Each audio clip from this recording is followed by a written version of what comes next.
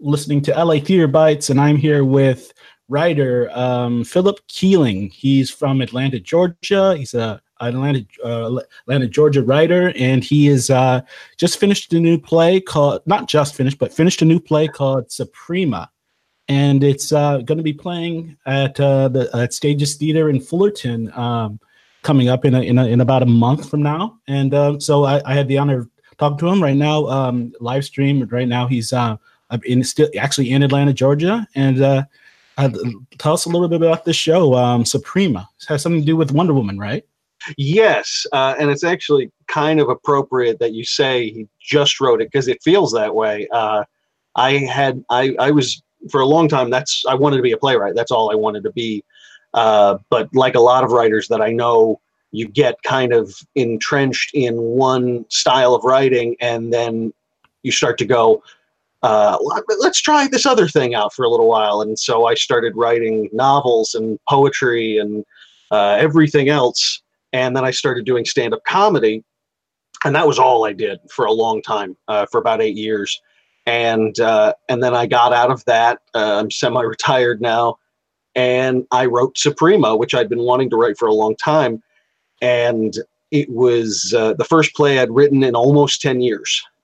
And just as soon as it was done and I'd gone through a few drafts, I started sending it out, just looking for theaters to give it a reading or something like that. And Stages picked it up. They didn't even want a reading of it. They wanted to do the whole hog, and that was a wonderful way to be reintroduced into the theater community. That felt real good. So it feels like I just wrote it myself. It was a pretty quick turnaround. But yes, Suprema is about, it is a fictional comedy about real people. William Moulton Marston, who was a psychologist in the 30s and 40s, invented Wonder Woman as a way of expressing femininity and the divine female, to get her out there. And he, in the 30s, and most of his life, lived in an unorthodox marriage where he and his wife, who was also a psychologist, had a live-in lover named Olive, who lived with them. And in fact, after Marston died, the two women stayed together until they both passed. So it was a polyamorous relationship in a time where there wasn't even a word for that. So they were incredibly unorthodox. We also know that they were very into BDSM and some really sex stuff that would have been controversial to talk about openly 10, 20 years ago, let alone the 30s. And he pitched Wonder Woman. He based her very much on the two women that he was living with. And he pitched the idea to DC Comics, what is now DC Comics, and got her created. And she was the first great female superhero. And after doing some reading on their lives and who they were, I just thought, wouldn't it be funny to basically write a sex comedy about that night?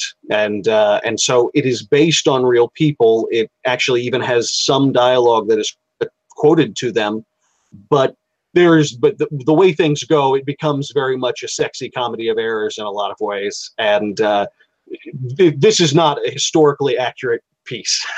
Let me put it that way, at least in the specifics. So it's about them kind of trying to hide their relationship from this executive from New York who's a bit stuffy, and trying to come off as a regular family unit, so that they figure they'll have a better chance of selling the damn thing if they do it that way. And of course, like a lot of plays, as the evening goes on, the charade just kind of crumbles and wonk wonk, goofy things happen and that sort of thing. And it was a ton of fun to write. So it's a fun play. It is. It really is. That wow. I just gotta say wow for a second, because even though I actually read the press release before this, and I kind of had a good idea of what you were talking about in the story, and I was like, wow, that's really interesting. That's an interesting idea. Even while reading all of that, the whole time I was thinking, oh yeah, this is an interesting made up thing and someone that just really likes Wonder Woman and they thought they got really creative. But now you're telling me this is actually not all of it. The actual story is fake, but a lot of it's coming from real life. And this it is. Yeah. That's blowing my mind. Like, a person that's a lifelong DC fan. I love comic books and reading comics my whole life. DC, and you know, as much as I enjoy Marvel, DC has always been had a place in my heart as one of my favorite things. Though I'm not so happy with some of the directions they go in lately with a lot of stuff, but I still love DC, and it's just wow. This they're a real American classic. They really are, and yes, and all of this, it is like I said, it's a fictional piece about real people.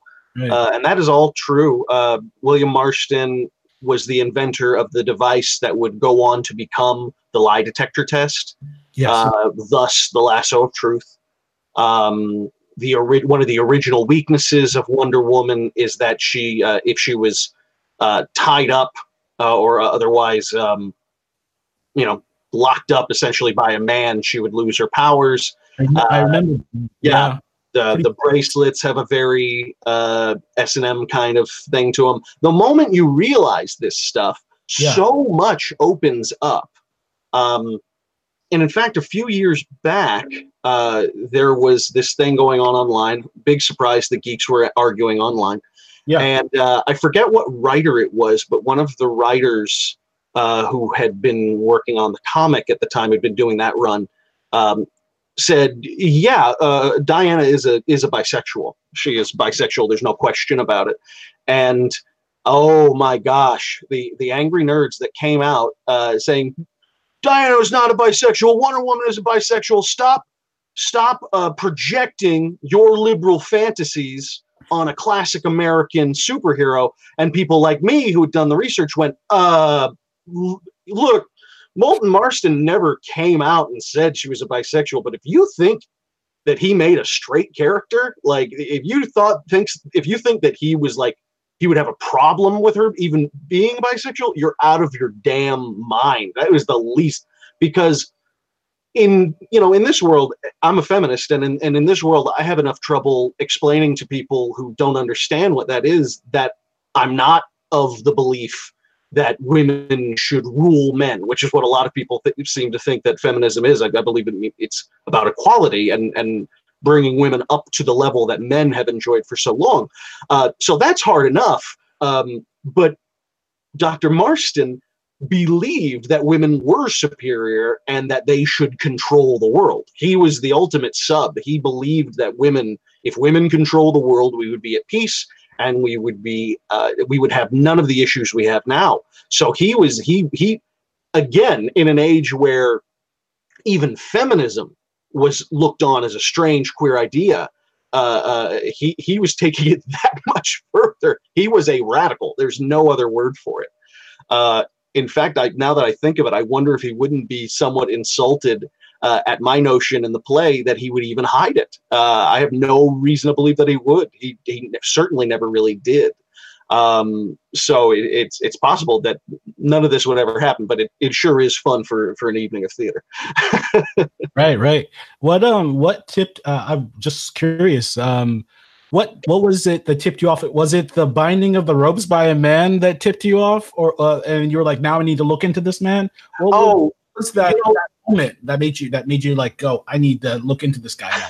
Nothing quite so interesting as that. It was one of those things that I was reading a book. I forget which book it is. It was just a book about the history of superheroes and comic books. I'm a big audiobook fanatic. I travel quite a bit, and I always have, and I'm an Army brat, so we moved all the time. And when I was unlucky enough to turn 16 and actually had to help drive us wherever we were moving that particular summer, I lost the ability to sit in the back of the van and just devour a paperback en masse. And I couldn't, one paperback after another until we got there. I wasn't allowed to do that anymore. So when I got to college and I was traveling back and forth, I went to college in Pennsylvania. My family all lives in the South. So I just started latching on to audiobooks, and one of them was about the history of comic books. I said, great, this will be an easy, fun read, quote unquote, to listen to on the drive. And kind of in passing, I think they had like 2 paragraphs about the creator of Wonder Woman and his sexual proclivities. And I remember stopping for gas and grabbing a notebook and going, what the hell? Like that's a whole thing. You can't just keep that to a couple of paragraphs. That's crazy to me. Because the moment, it was like a lot of things. The moment they said it, you start to go, oh. Like when we were younger and you first start to meet people who are, you know, back in the 90s or something, and I first started to meet people who were coming out openly as gay, and I'd never experienced that before. And some of them would tell you, well, I'm gay, and you'd start to like have a flashback and go, oh yeah, all the signs were there. I totally missed that. And it was the same thing. I think I was like, holy shit, the lie detector test, the tying up, it was all there. It was right there in front of my face. And I just had no idea. And a book came out about the subject. In fact, when I was almost done with writing the play, a film, a biopic about the 3 of them came out. I forget which, it was Dr. Marston and the Women or something, or I might be thinking Dr. T and the Women. I don't know. I never watched it because there was that part of me that I saw the preview. Yeah, I was devastated. I was devastated because there were so many elements that felt so similar to the play I was writing, and I was like, God damn it! I've been writing this thing, and this is going to be a waste. And I looked into it. I watched some of the scenes and everything, and it's a far more standard, serious kind of biopic, the kind that you would have seen in the early thousands, really. Yeah. And so that wasn't. And mine is clearly not a biopic. It's a sex farce, you know, and satire. So they're 2 different animals. So I calmed down from my panic attack there. And that's just finished the damn thing. Because like I said, I hadn't written a play in so long. I think even if I'd found out that it was almost moment for moment the same play, I still would have been like, oh, I've got 20 pages left. Let's just finish the damn thing. I'll move on to something else. Yeah. So it sounds like you've been working on this script for quite a while, and you were a playwright before, and then you quit to do stand-up comedy for a little bit. Now that you're back into playwriting and you're releasing this play, has your writing changed since you've had your experience with stand-up comedy? No, that's a good question. Yes, I learned a lot from doing stand-up. Okay. I'd always been obsessed with comedians. I'd always worshipped people like George Carlin and Lenny Bruce and, you know, Bill Hicks, stuff like that. And then got into the indie comics, the alternative comics of the late 90s and early thousands, people like Patton Oswalt and Louis C.K. before he had his fall from grace. You know, that sort of thing. That was a grand disappointment because he was very influential on me for the time. And you know, it was something I always loved. And I went to grad school in Savannah. I'm from Savannah. At least that's what I say, because I'm an Army brat. And I settled down there when I was 23, and my mother and father had met there and got married there. And when I moved there, I fell in love. Like, that is my city. It is just weird enough, just drunk enough, just Southern enough. It's a weird damn city. And I just felt at home immediately, and lived there for about 10 years and was doing stand-up there. There's a thriving little stand-up scene there. And then finally decided, well, let's go to Atlanta to give it a shot, to take it to the next level. And Atlanta's comedy scene is ridiculous. It's wonderful. It's a great thing. It's one of the best cities in the country for comedy, which was one of the reasons that I ultimately kind of quit because I loved it. And I like to think I'm a pretty talented comedian. I was pretty good at what I did. Yeah. But there was so much and so many people and so much good stuff. And it wasn't even an inferiority complex. It was more that if you wanted to stand out, you had to go to 2, 3, 4 open mics a night, and stay out until 2 or 3 in the morning and meet everybody and do the whole thing. And I just couldn't. I got into stand-up when I was 27, which is really old for a stand-up comedian to get started. It's like deciding you want to play the piano when you're 27. It's like, Jesus, shouldn't you have started earlier or something? And the answer is yes, you should have started earlier, but you do what you have to do. Right. And I met so many supportive, amazing people. And after a while, there was that part of me, I was just kind of exhausted. And I said, you know what? Good luck to you. You know, I've worked with some amazing people. I've gotten to open for some really cool people, and I've had some amazing stories out of it. And to answer your second question there, it's not that I can't do the two at once. You're absolutely right. I just find that the way I am, I kind of become obsessed with something for a little while, and that's where I get my best work, because I devote all of my energy to that hobby or form, and that's all I do. It's all I think about. And so I just kind of ride that. And usually when it's just a form of writing, that doesn't matter quite so much. I've always loved theater. I always went to plays. Even when I wasn't writing plays, I was attending them and getting to know the scene and getting to know people and maybe even acting in a play or two or something along those lines. So I never really left. It was just that it was difficult for me to, I don't know. It was difficult for me to actively work in one thing or the other. It's just the way my brain works as far as me aiming attention at craft like that. I'm definitely not that way with people. It's just with my crafts. I have to kind of focus on the thing that I'm doing, and when that is finished, we'll see what happens next. And maybe it'll be a play, maybe it'll be an epic poem. I don't know.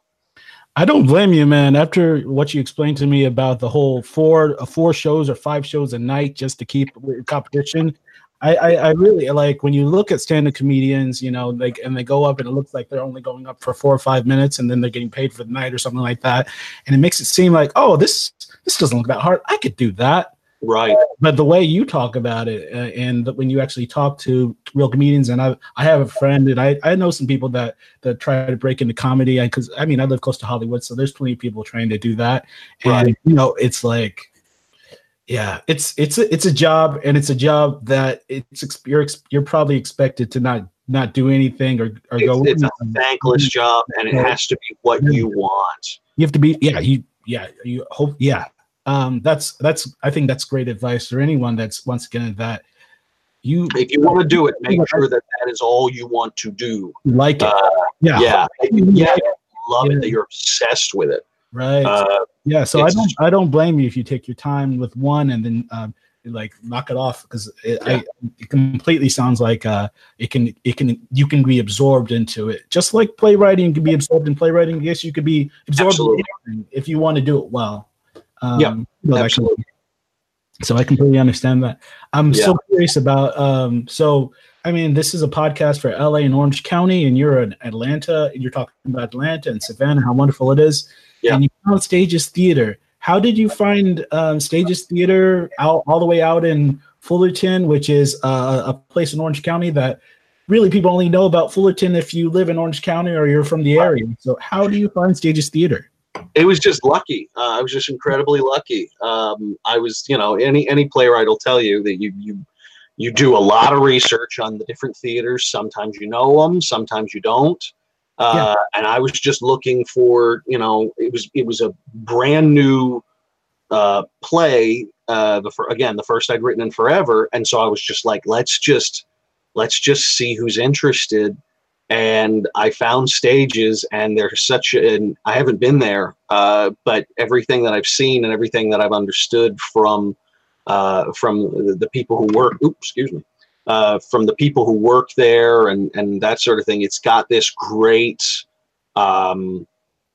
intimate quality to it. I would agree with that. I've been going for years. It's a wonderful smaller theater, and you can really tell like they care about what they're doing in the shows. They really do care about it. So yeah, it is a nice. It's a little gem in Fullerton. It's nice. Right. Exactly. And they were looking for They were looking for different plays. And I think that's the coolest thing, is that a lot of the more intimate theaters I've been to and seen in my experience, a lot of them are more family oriented or just everyone oriented, which is, there's nothing wrong with that. I like Neil Simon as much as the next guy. But when you only have 50, 100 seats, that you enough room for that, you want to get as many people in there as possible. And for that reason, you tend to go with safer material.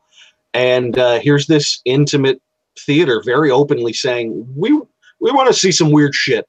You know, like it wasn't in those exact words. Yeah. But they were like, we want something different. We want something, you know, we're interested in looking at plays that are different and push a little bit.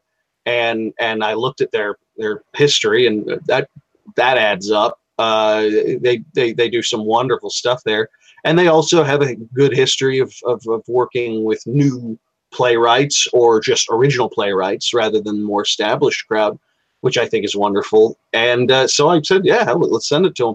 And Patty over there, she got back to me pretty quick. Like, she was stoked about the play, and it was just this contagious feeling of enthusiasm. Like, we really like this play. We want to put on this play. And you're just, I want you to put on the play too. Let's put on the play together. Okay, yeah, great. It was infectious. It was that feeling of enthusiasm. Immediately you feel like, oh, okay, this is in good hands. These people, they'll do a good job with it. I unfortunately won't be able to make it out, but it's just, in fact, the night of the premiere, my two closest friends who I live with are getting married, and I'm performing the ceremony. So even if I had a plane ticket, I wouldn't be able to make it out for the premiere. Yeah. But it's just good it's always good to know someone's putting on your play, but it's extra good to know it's being put on by people who are seriously excited about it and take a lot of pride in being the first theater to put it on. That feels real good, because, you know, not to get too cliche, but when you are a writer, those pieces are your babies. You care about them. You take them personally. And she's been really in touch and giving me updates on stuff and sending me images for the poster and all that other. It's exciting. It's really great. I'm looking forward to hearing how it goes. So you're really connected with Stages, keeping really connected with it. Did you choose the director? Who is it? Chris Martin that's directing? Yes. Did you choose the director? How did the direction, the whole director and the whole cast and thing kind of get situated? I didn't choose him. I wouldn't have known what to choose. But Chris and I are in contact. There hasn't been a lot of need for a lot of back and forth. He has a good grasp on what the play's about, what they're doing, everything that I've heard from him and from Patty both. They understand what I'm going for here, and I completely trust them with it. In fact, just the other day, they released a video with the cast, their headshots and everything like that. Everyone looks real good for the parts, actually. So I'm stoked. So there's you're talking about you're saying you're a feminist, and you're saying there's a lot of, this is a comedy farce, but there's also there's definitely strong themes of feminism in this play. Is it very obvious? Is it very interweaved into the story? Where's this feminism like coming from as far as this play is concerned? Well, I think the play deals with themes that are still very relevant today. And I think that it comes from the fact that in many ways, culturally, we are progressing, but in many ways we're stepping back in an odd way. So sometimes looking back on those old art forms gives us a little bit of insight into what it is we're doing today. And these are three people who were very interested in changing the world in a time of war. America was not yet in World War II, but it was definitely on. And Marston believed that because comic books were read by children, boys mostly, and soldiers. And that was why there was some pushback at the idea of having a female hero who wasn't just there for tits and ass. He said, if I can show, because who is more ultra masculine in many ways than little boys and soldiers? Like they both embody a very not simplistic, but a very straightforward traditional ideal of manhood. Boys, because they are striving for that, because they're not really good at subtlety, and all they know is, you ask any little boy, what do you want to be? I want to be a fireman. I want to be a superhero. I want to be a soldier. I want to be a ninja. You know, it's always combat or striving against the elements or something like that. And then soldiers who literally are paid to fight and die. And so Marston believed if we can, and these two groups read comic books more than anybody else. So how can I get the notions of feminism into their heads? Well, let's give it to them in a comic book. And the comic books were not, there were moments, but they were, they didn't use the word feminism in the early Wonder Woman comics or something. It was just, here's a badass woman. Look at her doing all the stuff that guys can do. Isn't that cool? And that's all it takes. And we're seeing that in a lot of mass market culture these days from comic books, where they're trying to increase diversity on a lot of levels, whether it be the LGBTQ community, including more members of that community into comic books, people of color, just different religions, all kinds of stuff. And we're seeing that in movies. We're seeing that in everything, really. And there is pushback. We're seeing it happen. People are claiming that these new Star Wars movies are worse than the prequels because, oh man, they just made her they just made the main character a girl because they wanted to make the stupid hippie liberals happy and blah blah blah. And you know what? Here's the trouble. We don't know the producers. We don't know what their reasoning or rationale behind that is. Maybe that is why. Maybe they're going, this is a business decision. And I'm sure there are plenty of examples where that does happen.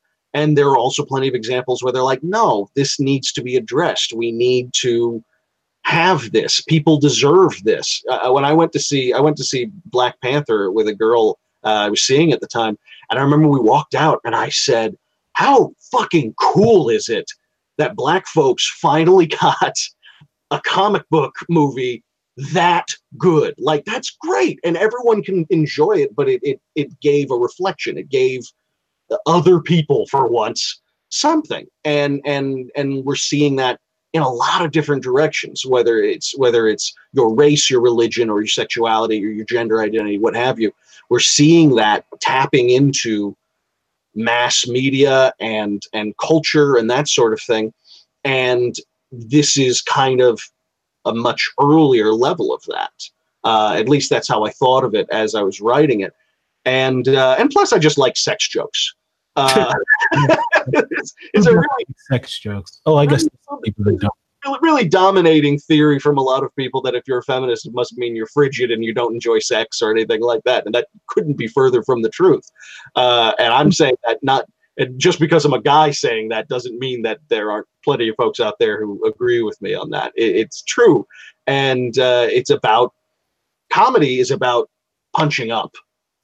It's about, helping out the little guy. It's about making sure that you can always make fun of people, but you want to try and avoid people who are being made fun of and are powerless, and so when you're making fun of people for their sexuality or femininity or something like, I'm getting off on a whole goddamn tangent here. Oh no, that's what a podcast is about.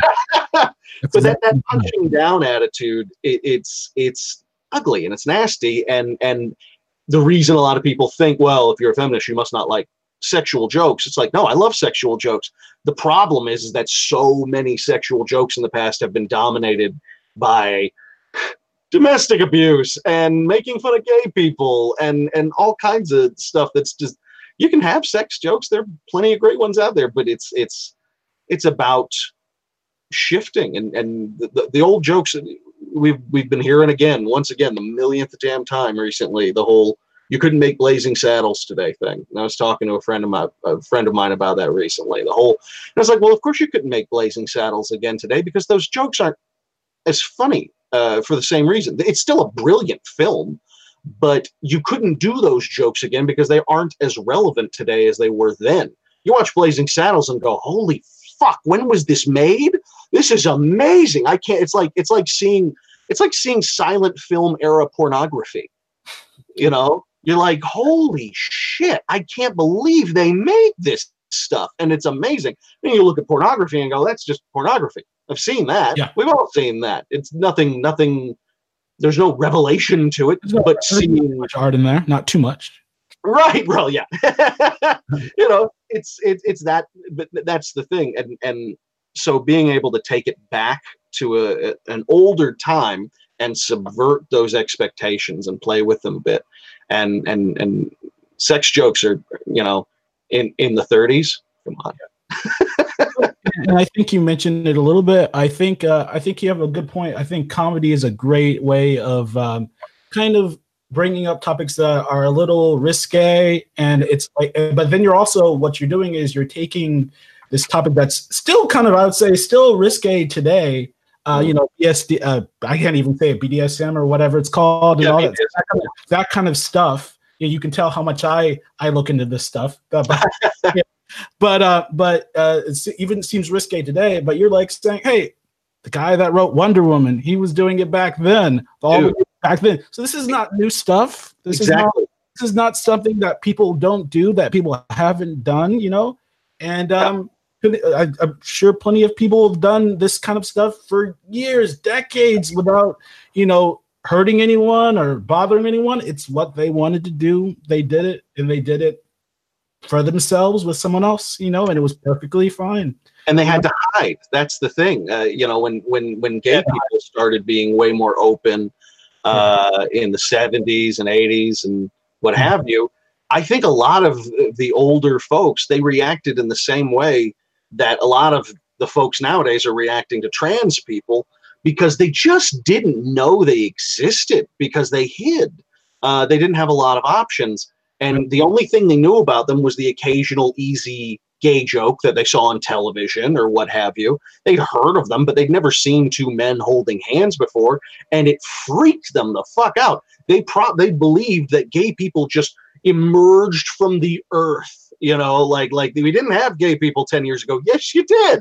They just weren't out. We didn't have trans people 10 years ago. The fuck you didn't.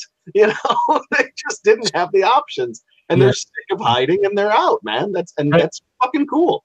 Because you just don't. That's the wonderful thing about plays. You just don't. Especially with new works, I love these new works, because I feel like if you're not a person that watches, a theater reviewer like me that watches a lot of plays and stuff like that, and it's just layperson, you don't. You know, you'll go to a lot of theaters that are just playing old standard plays, just like you said, Neil Simon's and all those wonderful plays, Les Mis, all those plays. Hey, I love myself some Les Mis. And dude, that's one of my family's favorite plays. I love all those classic things. Oh yeah. Just talking about my wife, just how much I love Glass Menagerie and how she doesn't understand why I love that play so much. It's a great play. It's well written play, classic play. But, you know, just like you were talking about older stuff, you know, it's set in another time. It was written a long time ago. And it's nice to sometimes, you know, watch these new plays that come out and stuff like that. And sometimes, sadly enough, I think the newer plays, unless they're coming out of a bigger theater, they don't have the same marketing reach, so people don't really know about them as much. Yeah. Which I'm trying. I do my best to try and let people know about these new works and put them out there. But when you actually take the time to sit down and go to these theaters, these plays, and, you know, you're like, oh man, they're doing topics and covering stuff that's just not being talked about or done in the mainstream, and it can just be amazing, man. It can be really, so excellent. So I've been just theater is so excellent, yeah, because of that. You know, you would think that because of the distance of film, because You can watch a TV show or a movie or something like that and see some crazy shit that you'd never be able to see on stage, from a special effects point of view, from even nudity or that sort of thing. And it doesn't faze you quite as much because it's in the TV, it's on the screen, and you're like, well, that's far away. And as a result, you would expect that theater would be tame by comparison. Fuck no. Theater. I've seen some amazing theater just in the past 5-10 years alone, these new plays that I see, new plays that I read, that I'm just like, you're doing what? Like, what is happening here? And it's just something I never expect to see in a film or a TV show. The best part about theater is its inherent theatricality. That is so great to read or see some of these plays. It's one of the reasons, honestly, why so many plays that are adapted to film tend to just not be as good, because they lack that theatricality. Especially when you look at something like I don't know, Angels in America, or on a completely other side of that, The Producers. Both of which I've seen on stage, and both of which I've seen the film adaptations of, and the stage production is always better, even when it's a small ragtag group of people doing it, because it's that much rawer. It's that much. It hits you that much harder because this horrible thing is happening right in front of you. It's interesting. It's really and they lose their bite when you translate it to film, unless you change it enough to adapt for that, which some people just don't. They're just like, we'll just film the play. Fuck it, you know. What's so coming from a comedy background, what's more important, story or making people laugh in your story? If people don't, if people even the silliest comedies you've ever seen still tend to center around some level of a story. People are willing to suspend their disbelief, but you still got to treat them like adults. Give them something.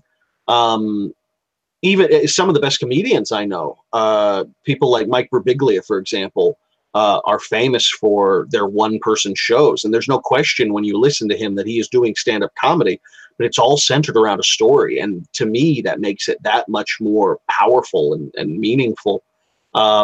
Story will always be king to me. It's just a matter of, and honestly, when it comes to playwriting, I don't think about the jokes as much. I will go occasionally through a script and go, all right, let's punch up. Let's see if I can make this funnier or make this more interesting or something along those lines. But the comedy just naturally comes for me. I write really dark stuff a lot of the times, and I've had it happen in the past in grad school. Most pronounced when in grad school, you're writing constantly. What's the latest thing you're working on? A new thing a week. It felt like, and I gained a reputation with my advisor for him saying, all right, well, what's this new thing you're working on? And I would describe to him the plot, and his face would kind of drop. And he was a good Catholic man, and his face, he'd just have this look on his face of, what? This is about what? And I would always end the pitch, if you want to call it that, by saying, but don't worry, it's funny. And he'd go, I'll have to take your word for it. And I would present him with the script, and he'd go, oh, it is funny. Okay. It's just, I like dark topics. And I think that comedy is the perfect, medicine for that. It's the perfect carrier, for all of the satirical, wise ass things you want to say about society. It was an Oscar Wilde, if you're going to tell the truth, make them laugh or else they'll kill you. And I just can't help but insert jokes when I write, because I take things seriously. I take a lot of things seriously. I don't have the ability to take myself all that seriously. So I find that when I am traveling into some dark content, or if I ever feel like a try hard, I feel like I'm trying to educate the masses, man. I got things to say. Like my brain, you know, proactively sees that coming and goes, fuck you, let's make it funny. You can't, you're, no one's going to sit, you're not David Mamet. No one's going to sit through this, you know, like just let's make them laugh along the way. And so I naturally just pepper in jokes, even when I'm writing something that I consider to be a very serious topic. And it's just the way I process things, I think. What really makes, what kind of goes through my head is like how, like, what's the word I want to use?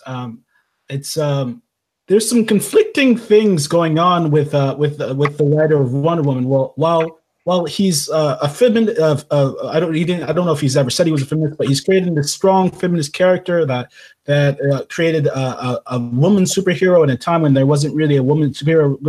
At the same time, he gives her such a sexist weakness of a guy. The way she gets weak is by having her arms bound. Yes, by a man. It's like these two things. It's like they don't. It just shows that people can be very complicated. Yes. It's not everything doesn't always fit into a perfect box. And it doesn't mean that. I don't think that diminishes what that person was trying to say or anything like that. No, but it's definitely conflicting. It's kind of some conflicting information there. Well, I think for him it was about. I would have to double check, but from how I understand it, it was about for her to submit to a man is the worst thing that she could possibly do, and it takes away her power. Right.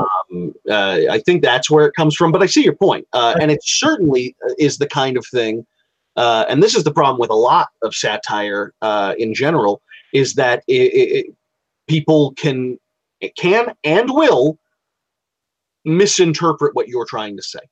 Yes. That's all there is to it. Fight Club is one of the greatest examples of this. Fight Club is a punchline these days. Because of the, edgelord, white high school teenage guy who's like, yeah, man, I'm Tyler Durden and da-da-da, and I'm a badass. I'm going to destroy something beautiful. La, la, la. And you're like, that is actually the opposite point of the book. Yeah. This is a problematic thing. It's, a simpler one would be, I know, but it was from this really fun comedian. He made this exact same point. He's like, please don't go out of Jurassic Park and think that the lesson of Jurassic Park is to making more dinosaurs. He came out of Jurassic Park thinking we need to make more dinosaurs. Well, you didn't watch Jurassic Park, and you need to think about what you're looking into. So this is. There's definitely situations where this can be problematic, and I think it's just gets more. It gets more and more like this because of the internet, because more and more people can go on message boards and philosophize over a million different things about a million different things all the time. And I don't know if these people just like we were talking about, people just pop up out of nowhere and they weren't there. I don't know. I don't think these people that are misinterpreting these stories and all this kind of stuff, I don't think they just came out of nowhere. I think they've probably always been here. They just now they've got the internet and they've got a good place to spread their new perceptions on what they think the story is. Oh, the internet is easily the greatest and worst thing that has ever happened to us in equal measure. It is a fucking. David Bowie told everyone. David Bowie. He was like, "Man, this internet's going to be a big thing." Yeah.